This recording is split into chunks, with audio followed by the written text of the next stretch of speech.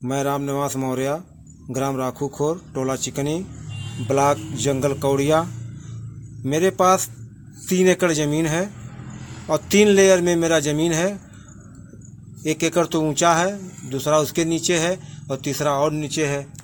और तीनों में, एक में तो मूंगफली का खेती करते हैं। मूंगफली हुआ, कोदो, सावा, मेड़ुआ, बजड़ा, टांगुन, ये सब करते हैं।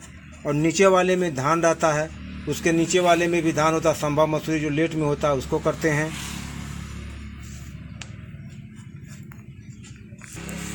समस्या खेत में कीड़े की, जानवरों की समस्या रहती हैं।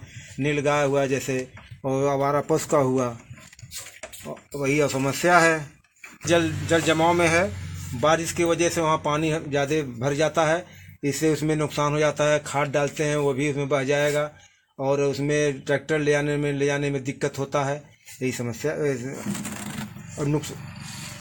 और नुकसान में कीड़ों का नुकसान होता है, और ज़्यादा हो गया तब भी उसमें बाल में जो दाना नहीं लगेगा, ये भी समस्या है।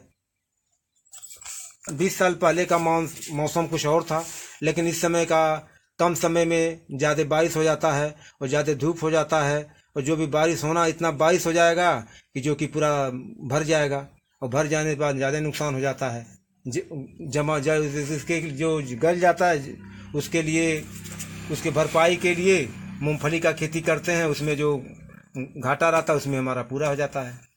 आज के 20 साल पहले से मौसम बराबर बारिश होता था और सूखा भी नहीं पड़ता। तो इस समय तो कम समय में ज़्यादा बारिश हो जा रहा है, और जिससे कोई काम के लिए पानी नहीं हो पाता है, सब बेकार हो जाता है।